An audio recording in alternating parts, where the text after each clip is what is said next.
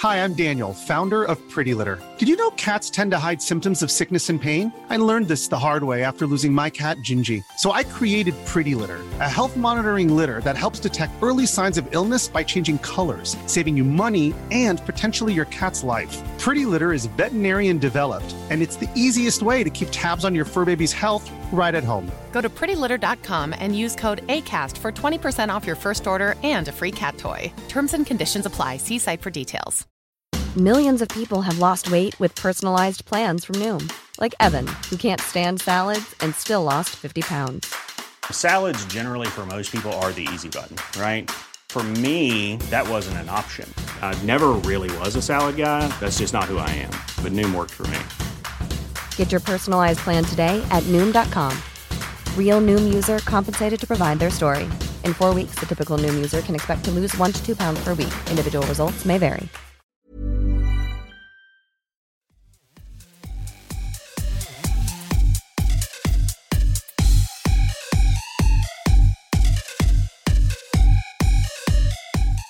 Hello and welcome to Kilowatt. My name is Bodie and I am your host. And holy cow, let's turn this up just a little bit more. There we go. I had this podcast all prepped and ready to go. Went to record at 11 o'clock and I did not have a voice. And as it is right now, I haven't had a voice all day because I'm sick. I have a stuffy nose. Basically, you'll hear me sniffing, more than out mouth sounds. I'll be breathing out of my mouth because I can't breathe out of my nose. Coughing. It's real attractive, and every now and again my voice cracks and I sound like a teenager, but I've been lubricating because it's St. Patrick's Day. Happy St. Patrick's Day. I've been lubricating with Jack Daniels and Coke, Jack and Coke, even though that's not technically what you should be drinking on St. Patrick's Day. I'm not generally a big beer drinker. I'm like 1 or 2 beers and I'm good. So I've been lubricating the throat with my cough medicine, and hopefully it'll last through this podcast because it's actually this. I've got a lot of information to cover. Now, the stories are pretty short, but I have over 20 stories to cover in this podcast, which is insane. So let's start off with the things that I like for this week. I found a podcast that's called the Tesla Podcast, and it has nothing to do with the car. It actually has to do with the man Tesla. It's really good. The guy who does the podcast is an author, and he basically wrote a book, and he's presenting it to you in a very engaging and entertaining way. And I'll put the link in the show notes, but I highly suggest checking it out because it's really good. I'm really enjoying it. It starts with Tesla when he's a young boy, and then it briefly describes him as a baby, but more of the inquisitive young boy, which takes him into Paris and then eventually the United States, where he meets Thomas Edison, although he might have met him in Paris. There's some talk about that. Anyway, and then it goes all the way up into him forming his own company and kind of figuring out AC current, because he wasn't the one that invented AC current, but he kind of figured out how to make it work for everybody, which Edison didn't like. Anyway, it's really, really well done podcast, and I highly suggest it. Let's see. This episode of Kilowatt is brought to you by James in Canada. And James, I'm a terrible podcast host because I just mailed out your stickers. I'm sorry, man. I've been very busy, and I have to go to I have to go to the post office to get an international stamp so that I could have mailed it to you. My apologies, but it should be there soon. The stickers, anyway. Okay, and let's talk about the Tesla Model 3 Bloomberg delivery tracker. Hold on just a second. All right, so as of right now, 10,215 units have been produced, and 737 per week is what we're up to. Now, if you remember, the highest produced was 936, and then we kind of dropped down last week. We'll talk about this. It went down to 655, and now we're at 737. So we're kind of on our way back up. Let's get rid of that. And the videos, let's talk about. We've talked about Bonnie Norman in the past. She is well known in the Tesla community, Tesla car community, and EV community. Fix my pop filter. Okay, and she's driving a Model X across a very narrow road. And actually, she's not driving. The autopilot is driving. Tesla released an update to autopilot, and she has a Model X P100D with hardware 2.0. 1 minute, take a drink here. Oh, sorry.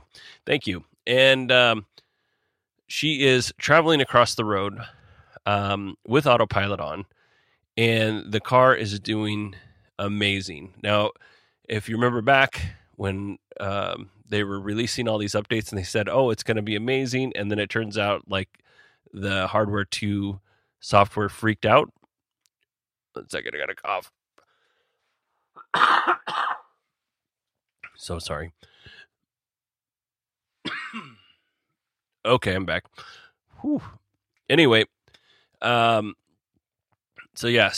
the hardware 2.0 software would freak out, and it just wouldn't, like, it was just really didn't want to stay in its lane, and the display was doing a bunch of weird stuff, and so it seems like that's fixed. So it's a really cool video. I would watch it, kind of skip through, because honestly, it's just her driving across a road, but there are cars coming. There are oncoming cars in the other lane, and it manages everything very, very nice. So it's pretty impressive. So thank you, Bonnie Norman. And then there are a bunch of other videos that I put in here on the autopilot update and people showing off how well it's working. There's a video that has a closer look at a Tesla Semi. It was at a potential customer's location, and they took a bunch of pictures and video and stuff. So I put the article in the show notes. And then the IMX concept, which is a concept car by Nissan. And that's important, and we'll talk about why that's important a little bit. But I would highly suggest taking a look at this IMX concept car, because it's pretty nice. Pretty nice. Okay, so we're getting into the news here. This is first story is from Fred Lambert, as are most of all the stories, because that guy is a really hardworking dude. GM is investing $100 million into upgrading 2 factories to start producing the self-driving Chevy Bolt. Not the Chevy Bolt, but the self-driving Chevy Bolt. Level 5 autonomous self-driving Chevy Bolt, excuse me. It'll be used in Chevy's driverless ride-sharing service, and that name of that service is off. Wanted to say charity, but I didn't write it down. It's escaping me at the moment. But Chevy's already built 130 prototypes, and they are cocksure that this car and service will be launched next year. It's got a bunch of LiDAR and things like what you would find on a Waymo vehicle on the top of the car. And honestly, like, it looks weird on a Waymo vehicle in Arizona. We see them driving around all the time. See the Uber self-driving cars driving around all the time. Because the Bolt is much smaller than the cars that Uber and Waymo are using, it looks just like they're a bunch of warts, like body warts. And imagine the worst kind of warts, because I want to keep this show family friendly. But the worst kind of warts, it looks like those. So not a very pretty look. I can't imagine, because this is all got to be approved. Like, regulatory approval is necessary for self-driving cars. Now, in California, Audi is the only one that has permission to start testing, I think, level 4. I don't even think it's level 5.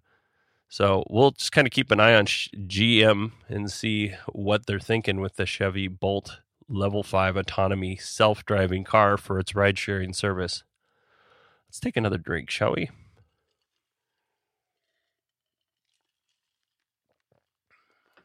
Okay. Remember when I said the IMX concept is important?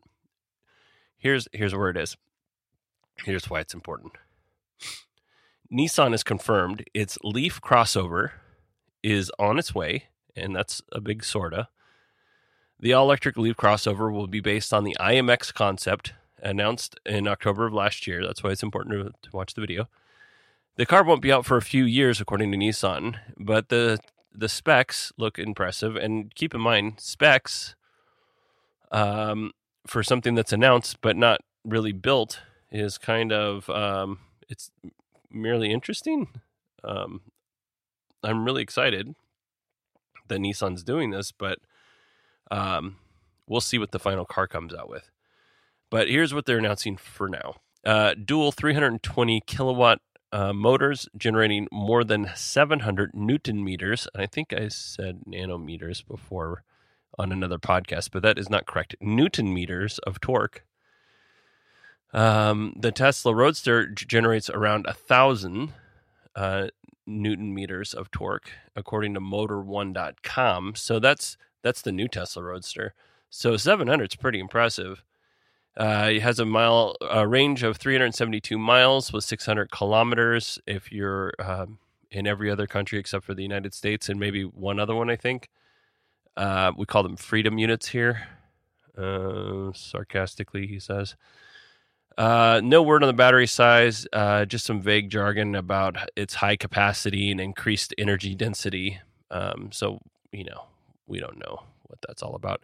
And it'll have autonomous driving, but everything will have autonomous driving, especially when it's in a press release, because you don't actually have to have autonomous driving working to make a press release. Nissan wants to strengthen the link between the car and driver.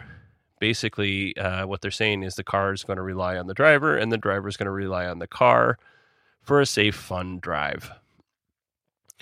So basically, they're not quite to level 4 autonomous driving, which, most car makers aren't. So what they're saying there is we have assistive technology, but the driver still needs to pay attention to the car, is what that means to me. Next article is Inside EVs, Mark Kane. Okay, so this is a rumor. It's confirmed. It's hearsay. I wasn't able to find a bunch of for sure stories, but VW will start building its ID prototypes based on the MEB platform. Now, if you don't know what the MEB platform is, that's fine, because I didn't know what it was either, and it doesn't make any sense. So M, modular, E, electrification, B, like boy, toolkit. MEB, modular electrification toolkit. Okay. I don't know. Was MET taken? I don't honestly know. This seems weird as a naming convention for an acronym. But anyway, if you want to kind of get an idea of what this first car looks like, it's like the bubble car that the Faraday Future kind of looks like it. The Jaguar I-Pace kind of has this look. It's just this very futuristic-y bubble car. With this case, it has a hatchback. I'm going to take a drink.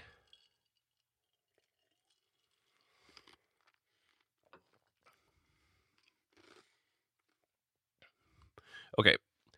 Let's see. The car is set to be released in late 2019, so the prototypes are going out there, and that's good.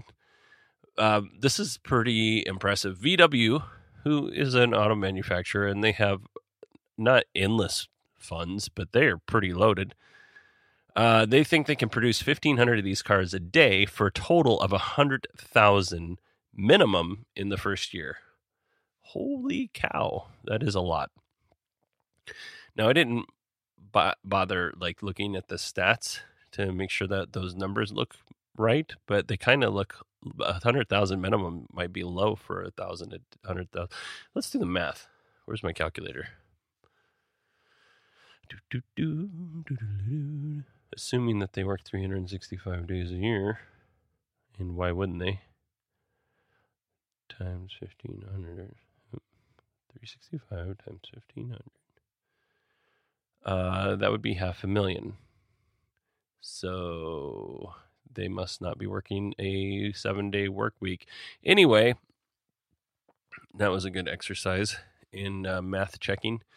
So yeah, they think they can hit 100,000 minimum the first year, and if they're doing 1,500 a day, sounds like they're right.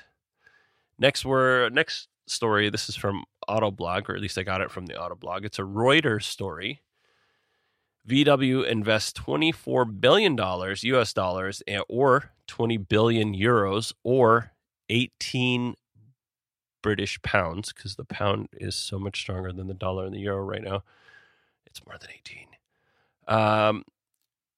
$24 billion in battery orders to facilitate their EV ambitions.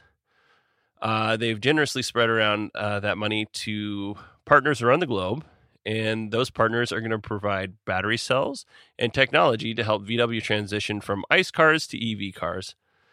VW will build their EVs in 16 different factories and will launch 80 new electric cars by 2025, and they'll have an electric version of their current offerings in addition to the ICE apparently offering. And if you don't know what ICE is, if you're new to the world of electric cars, it's internal combustion engine.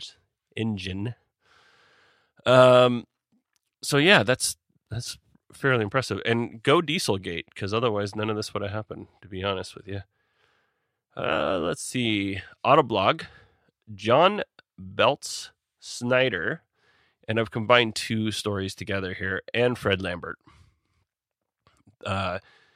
This story is about Ford, and they're investing $11 billion in hybrids and EVs. And with the plan to announce and produce 13 or 16, there's different reports, EVs in the next 5 years.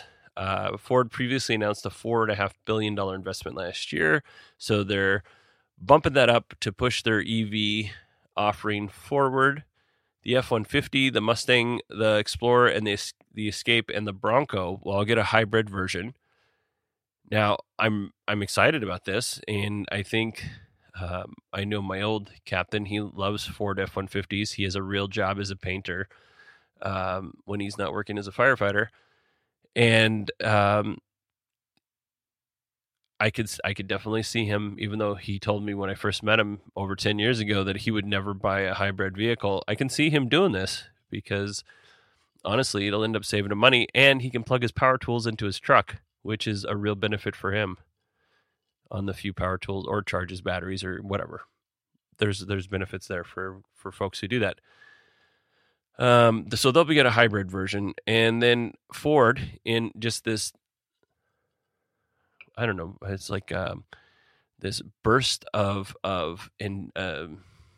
like epiphany. They're going to do over-the-air updates instead of having people come to the dealership to get their software updates. Oh my gosh, it's revolutionary. Tesla's only been doing it for, I don't know, since 2012, 2013. Finally, car manufacturers are catching on. And I can tell you that I just had to take, actually my wife did, she took our van in to get a software update. And then we just got another notice today that we have another software update. So maybe 3 weeks ago we got an update, and now we got another one. So now we got to take it back to the stupid dealership, which is a little bit far away from my house, and then let them do an update. It's really dumb. Really dumb. Let's move on. Fred Lambert is the next guy. And if you don't know who Fred Lambert is, he's a writer and editor-in-chief, I think, at Electric. So he's really good, as you can tell. Audi has announced the price of their all-electric e-tron Quattro. Now, I did not expect this car to be cheap. However, I did not expect it to start at this price, which is 80,000 euros or 99,000 US dollars. Holy smokes, that's a lot of money. It kind of is in the range of the Jaguar I-Pace. I think the Jaguar I-Pace starts at $69,000, if I remember right. But it is in that range of luxury EVs. The Quattro will have a 95 kilowatt hour battery pack and 310 miles of range. Real world, And I don't know how quite they do the range with electric cars because there's different ways of measuring. But VW uses NEDC for EV range. I don't know what that means. So you're looking at closer of 275 miles or 450 kilometers for total range. There are 3 motors on the car for a total of 320 kilowatts, which if you go back to the Nissan, that's about half of what the Nissan's offering. The e-tron will go to production at the end of 2018, which is exciting. I can't imagine Audi's going to sell a lot of these, however. It's because it's a $100,000 car, and it's an unproven $100,000 car. But I think more car manufacturers should get on board with providing an affordable, and now I say affordable, I mean affordable to everybody else, not affordable to people that can afford a $40,000 vehicle, not affordable to people that can afford a $30,000 vehicle, affordable to people that are between 25 and 30 and below. Car manufacturers, get on that stuff because there are tons of people. There are 400,000 people waiting to get a Model 3, and they're only building, less than 1,000 a week. 400,000 people patiently waiting, and for a car that's being produced 1,000 a week. So, and these car manufacturers continue to build these $80,000, $100,000 cars. I mean, I realize Audi is a manufacturer that builds expensive cars, but come on. Let's get at least to the $35,000 price point. Let's give people some more options. The Nissan Leaf is fine, but it is not a good option for me and my family. Like, I can't fit me, my wife, my 2 kids, and then something else in my Nissan Leaf. In a Nissan Leaf, I don't have one. It's just not going to work. And then on top of that, the range is terrible for the price. So I want a cheap, reasonably equipped car, EV. Is what I'm saying. Next is Autoblog again, quoting a Reuters article. Audi is going to launch over 20 redesigned and new models, vehicles over the next year. And I think that's going to be EVs. But that's one car announcement every 3 weeks. And again, this is all thanks to Dieselgate. So thanks, Dieselgate. I appreciate you getting all that corruption and fraud and making EVs get pushed forward. Let me take a drink real quick. This time I'm not going to put the ice in my mouth because then I have to chew it and you guys have to hear it. 1 second.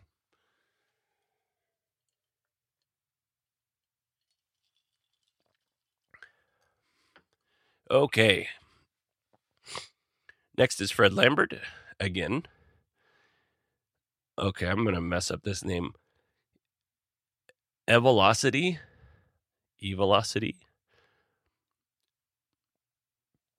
That is a new EV startup founded by former Faraday Future execs.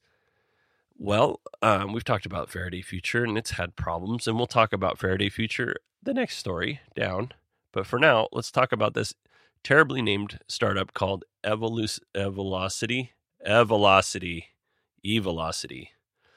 It's terrible, by the way. Evolocity, terrible name. But this company, again, founded by former Faraday Future execs, it may be a unicorn. And if you don't know what a unicorn is, that is a company that's worth over $1 billion. They don't have a car. They have vaporware. They have vapor hardware. They have nothing. They have vapor cars.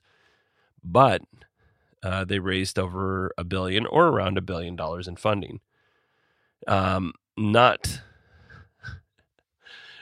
to let an issue go, Faraday Future, and probably rightfully so, they sued Evolocity, claiming that confidential information was stolen and employees were poached from Faraday Future. Well, up until the point, I think, because I've been following this for a while, but it's never really made it on the rundown. But up until the point where Faraday Future, these execs started leaving, Faraday Future's Faraday Future's future looked really bleak, to be honest. It did not look like this company would be able to stick around. So I can kind of understand why some employees jumped ship and they were like, well, I'm going to go to eVelocity, because that seems like a better plan than staying here on the Faraday Future boat. Well, turns out the company, eVelocity, they're going to focus on engineering and design as opposed to Tesla, which is betting on manufacturing to really be the product. No, I think that both are very important, and we'll talk about why it's important for Tesla, and it's also going to be important for this other company, who I will not mention their name, because building the car is just as important as the fit and finish and the quality of the car being excellent. So I don't know why they have the Focus. I don't know. It doesn't make a lot of sense. But it'll be interesting to see what they come up with. I'm guessing their car will not look the bubble-shaped Faraday Future-looking car. It'll probably be something quite different, probably a cross between a Tesla and a Lucid Air, if I had to guess. But I've never seen the car, so I don't know. I could be completely wrong. But here's my prediction. A cross between a Tesla and a Lucid Air. Next story is Fred Lambert again. And this is a Faraday Future story. Faraday Future, they say that they are finally ready to launch the FF91. Now, if you remember, they made this big dog and pony show at CES last year, I think it was. And they had the car drive itself out on stage, and there was problems, and they had the car park itself, and there was problems, and it was just the whole presentation was tone deaf, and it was just kind of blah. Like there was nothing, and I don't mean to tear down these people, because I'm sure they all worked very hard, but it was just a very uninspiring CES announcement. But having said that, I applaud them, because they are currently they're still moving forward. They showed like a big open field in North Las Vegas, and they show the building being built there. Well, the fact of the matter is, there was equipment out there making the ground flat, ready to build a building, but they didn't have the money to actually build the building. So, yeah, it was just not a great look for Faraday Future. But they said that they are flush with cash and ready to start building the Faraday Future 91, the FF91. I hope this is true. My unsolicited advice to Faraday Future, which I'm sure they did not listen to the podcast in January of 2016, was to take out a bunch of the complexities, because this is like the car to end all cars. Like, they threw everything you could possibly throw into a car. Everything that's really complicated you could possibly throw into a car for the first outing. And they're like, yeah, look, it's going to work. And it doesn't. That's because all this stuff is hard to do, and it's all complicated. And my advice to them was to make it a simple vehicle and then fold into the complexities in a future model. And that is still my advice, because quite frankly, I would rather have a capable car that does a few things than a expensive car that can't do any of the things that are promised, and is a bad experience, and I've wasted whatever it's going to cost, $60,000.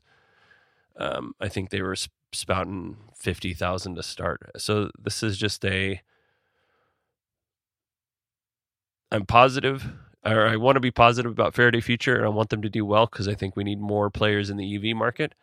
However, they're just throwing way too much. Go back, look on YouTube, CES 2016 Faraday Future, and just look at everything they're doing. It is over the top, way too much. It's more than Tesla's doing on their Model S and Model X's. And they're even having a hard time. See, I'm starting to sound like a teenage boy. They're even having a hard time keeping up and making it work. And they've been doing it for a lot longer than Faraday Future. 1 second, please. I'm going to take a drink and see if I can clear my throat.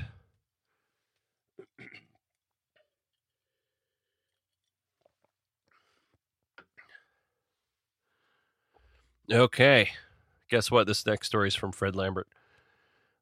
Tesla put in a bid for the world's largest power pack system in Colorado. The system could consist of as many as 1,500 power packs. Currently, Colorado's energy comes from coal and natural gas,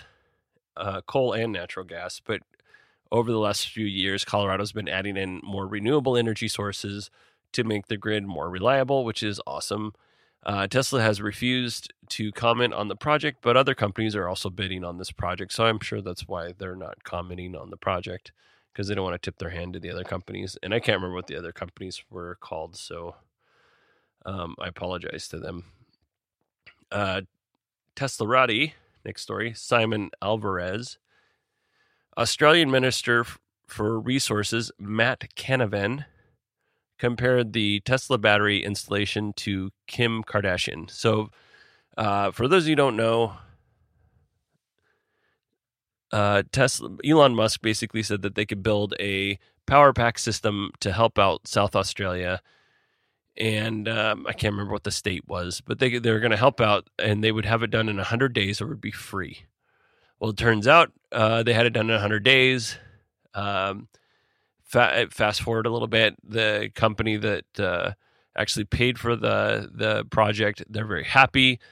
Fast forward a little bit more, they're making like $2 million, I think, a day or a week off of this power pack system. And now flash forward to Minister Canavan saying that it's the Kim Kardashian of battery packs. And what he means by that is it's famous for being famous, but not good at being useful, which is kind of funny. Also, the battery pack did not film a sex tape with Ray J. Was that his name?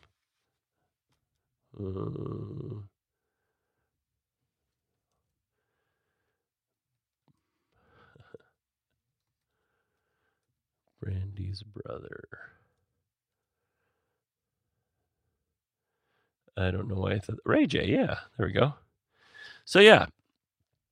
Anyway, moving on.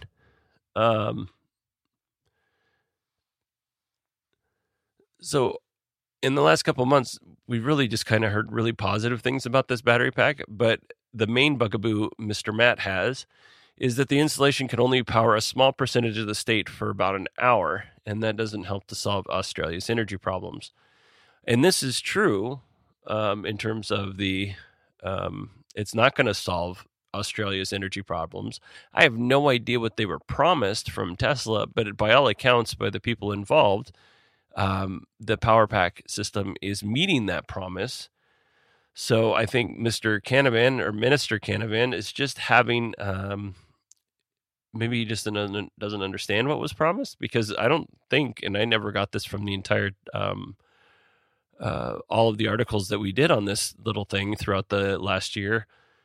I never got the sense that Tesla was going to fix Australia's power grid problem. I never once got that impression. I mean, I'm sure they would like to with more battery packs, power packs, but in terms of this one installation fixing everything, it's not going to fix it. So this is an opportunity for Tesla and other renewable energy companies to come in and help solve Australia's power issues. And I hope they do, because we have quite a few listeners from Australia, and I would like them to have the power to, cool themselves, heat their food, warm their house, that kind of thing. That would be a great thing for them. So hopefully this problem gets solved within the next year or so. 1 second, I'm going to take a drink. Okay. Let's talk about Tesla Semi. This next story is from Fred Lambert. Tesla Semi prototype. It was seen on the side of the road in Missouri, and to the average passerby, it appeared to be broken down. And this gave Tesla haters reason to rejoice and make merry. And they took to Twitter and they said some fair things about a Tesla Semi, and they said some very terrible things about Tesla Semi that I just don't even understand. One person used completely inappropriate language, but the gist of it is that he suggested that the truck had a broken hose clamp. I don't even understand why that's funny, because it likely doesn't have a hose clamp because it's an electric motor. And I didn't get the sense that this guy was, since he called it a pile of S, I don't think that he got the sense that he liked the truck.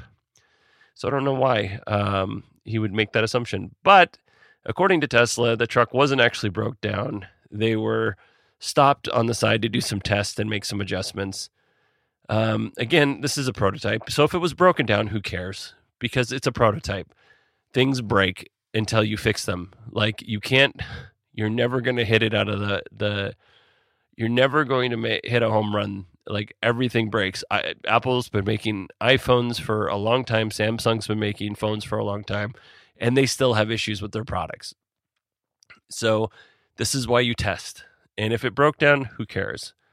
Although it does seem weird that they would move over onto the side of the road, a busy road, for that, and then make some adjustments. It seems like maybe you'd pull off the road to make the adjustments. But who knows? Maybe it's a safety thing. Or maybe it was really broken down. Next up, Inside EV's Mark Kane. Tesla has improved the Model S and Model X production at Fremont. And the main improvement is they reduced the amount of man hours or labor hours needed to assemble each car, and they've reduced it considerably. Tesla can now produce 100,000 Model S and X's a year using a 2-shift cycle instead of the 3-shift cycle they previously used. Hooray, that's awesome. Now get to building the Model 3. Next story is from Fred Lambert, and let's talk about the Model 3.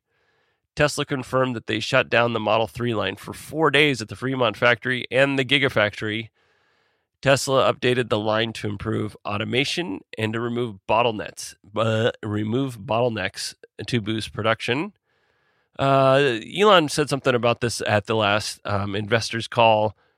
He mentioned that the Tesla Grumman, they had built some new lines to speed up Model 3 production, particularly in the Gigafactory. I don't know if that's this, but we'll kind of see what happens based on this week's numbers. They haven't quite hit their stride because they're supposed to be up to 2,500 a week by now. 1 second, take a drink.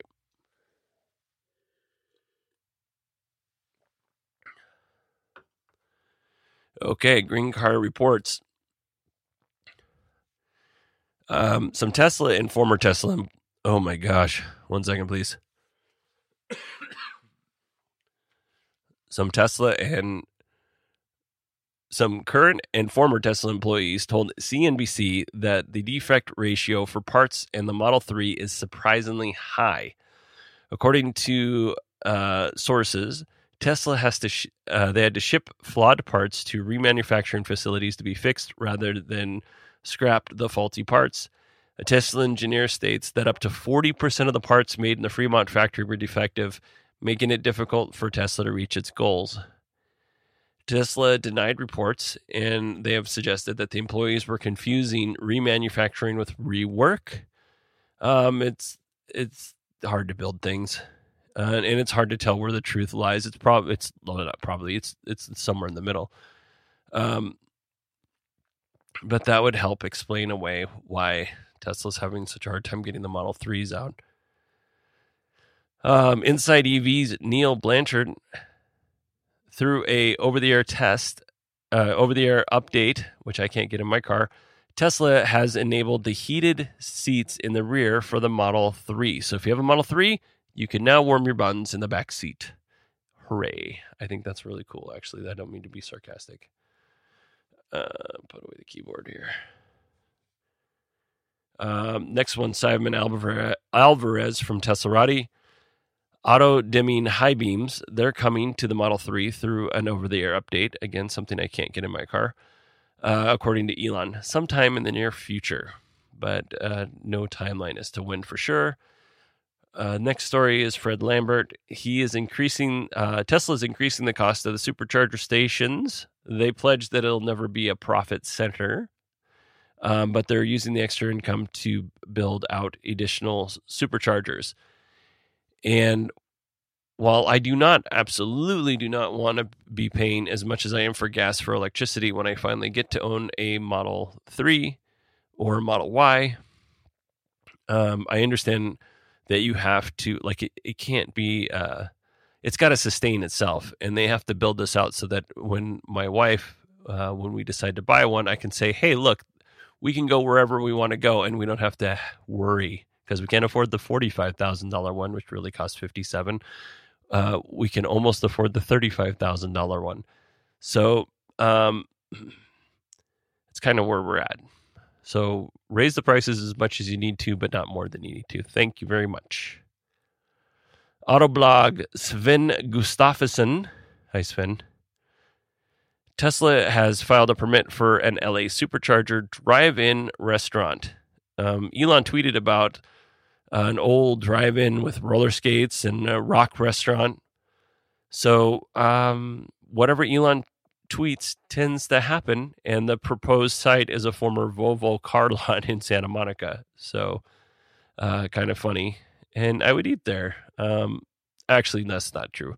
I'd get an iced tea there. I do not enjoy eating fast food, but who knows? Maybe it's maybe they'll have some tasty vittles.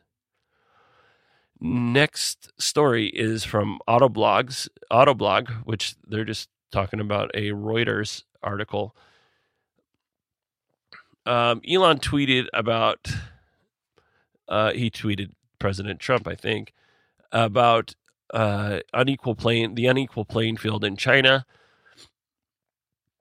If you don't know, China limits foreign ownership of Chinese ventures and imposes tariffs on those cars. So basically, if you want to have a business in China and you're foreign, you have to give China, the country of China, or the government, and I'm not 100% clear on this, or a Chinese business, 50% of your company.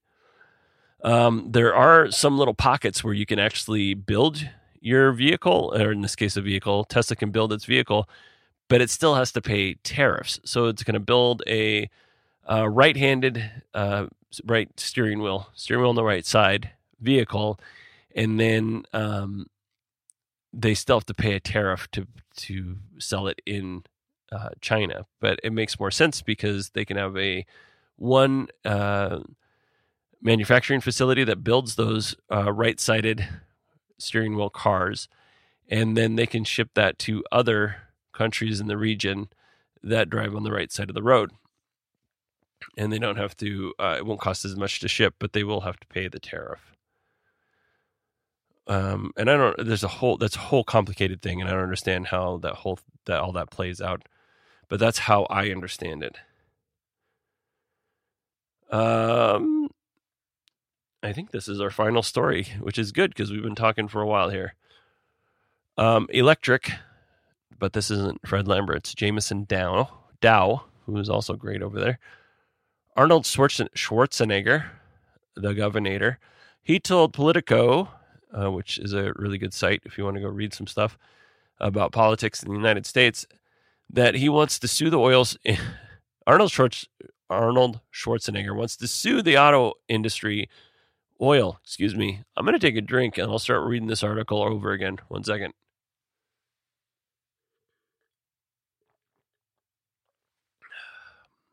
Okay.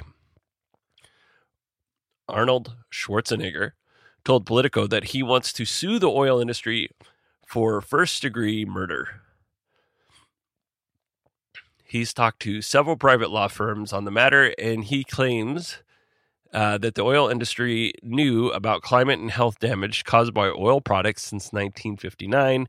He compared the oil industry to the tobacco industry, and this is his argument.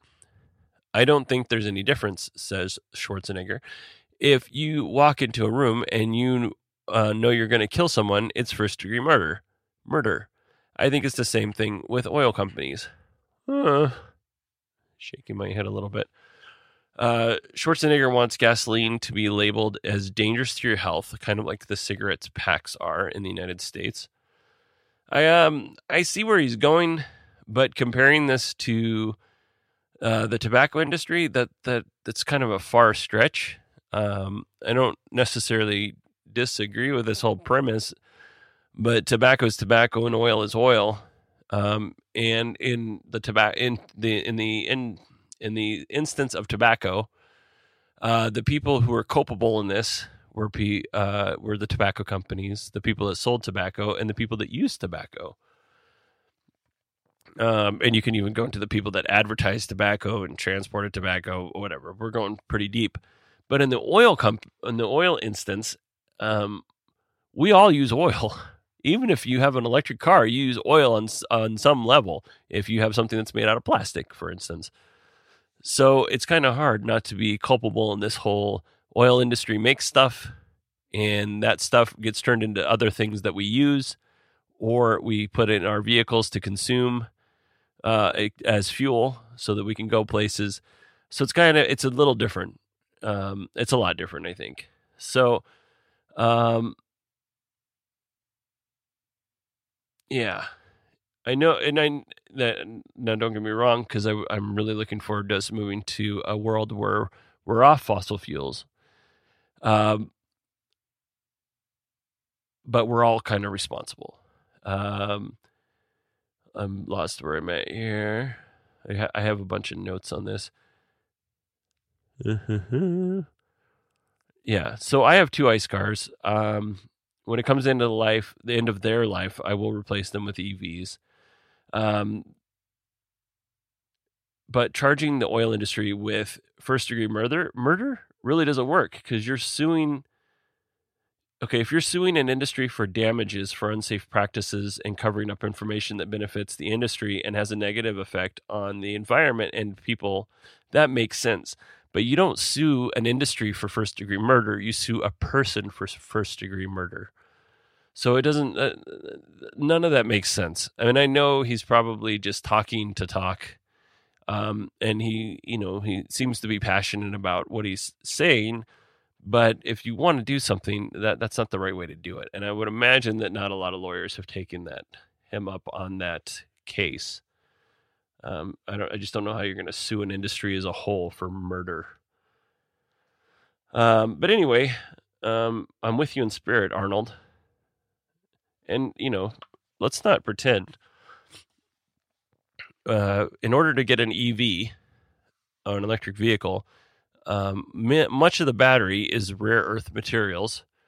There's a lot of metal that goes into the car, into the electric motor, into this, into that. So the overall EVs are, I think, better than ICE cars, but we have a long way to go before we stop pulling all of those rare minerals or rare metals out of the earth so that we can get from one place to another. And hopefully someday that'll all be done synthetically, and it will have minimal impact on the environment and minimal impact on people. But as for now, we're just taking natural resources, whether that's oil or whether that's cobalt or lithium, and we're putting it into an ICE car. We're putting it into an EV car, and EV cars are fashionable, so those are good and clean energy, whereas the ICE cars aren't.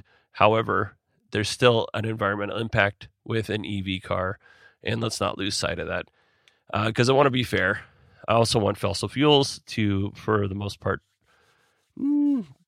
dry up. And having said that, I'm from Alaska, and most of my family and friends work in some way around the oil industry, so I certainly do not want to see them out of jobs and left destitute. And I think this is going to be a long time to transition away from fossil fuels and get those folks that are working in fossil fuels moved into other industries to help not leave them destitute, because that would be a terrible thing. All right, so that's the end of the podcast, and hopefully I didn't ramble too much there. I'm going to take a real quick drink because my voice is going here. 1 second. No, that was a cough. Now I'm going to take a quick drink.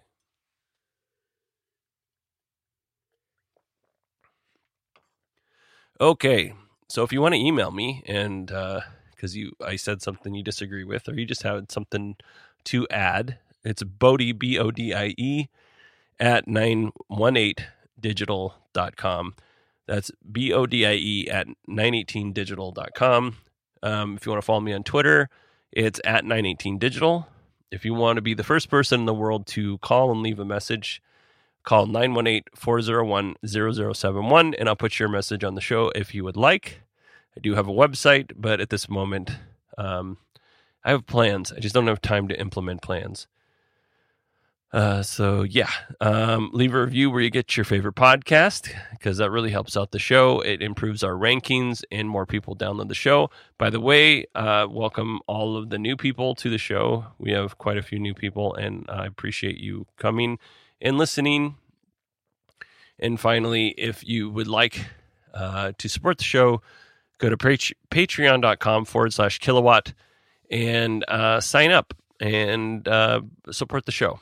I'm not looking to get rich. I'm only looking to cover the cost of the show and maybe some fun things. Last year, I went to Monterey and interviewed the folks from Lucid Motors. And I'm hoping to do more of that stuff this year. So if you don't mind and you have a few shekels to throw around, go to patreon.com/kilowatt and pledge. And that's it. Thanks everybody for listening. I really appreciate it. And I hope you have a wonderful week. And, barring if I have a voice, the next show should be out by Friday. So thanks everybody. Have a great week.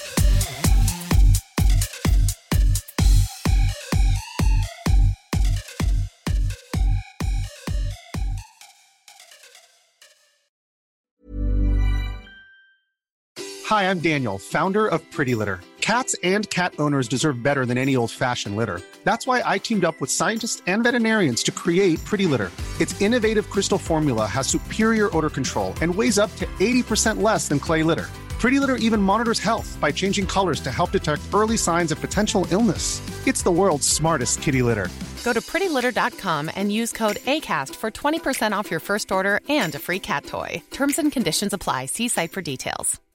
Hi, I'm Daniel, founder of Pretty Litter. Cats and cat owners deserve better than any old-fashioned litter. That's why I teamed up with scientists and veterinarians to create Pretty Litter. Its innovative crystal formula has superior odor control and weighs up to 80% less than clay litter. Pretty Litter even monitors health by changing colors to help detect early signs of potential illness. It's the world's smartest kitty litter. Go to prettylitter.com and use code ACAST for 20% off your first order and a free cat toy. Terms and conditions apply. See site for details. Ever catch yourself eating the same flavorless dinner 3 days in a row? Dreaming of something better? Well, HelloFresh is your guilt-free dream come true, baby. It's me, Keke Palmer. Let's wake up those taste buds with hot, juicy pecan-crusted chicken or garlic butter shrimp scampi. Hello Fresh. Stop dreaming of all the delicious possibilities and dig in at HelloFresh.com. Let's get this dinner party started.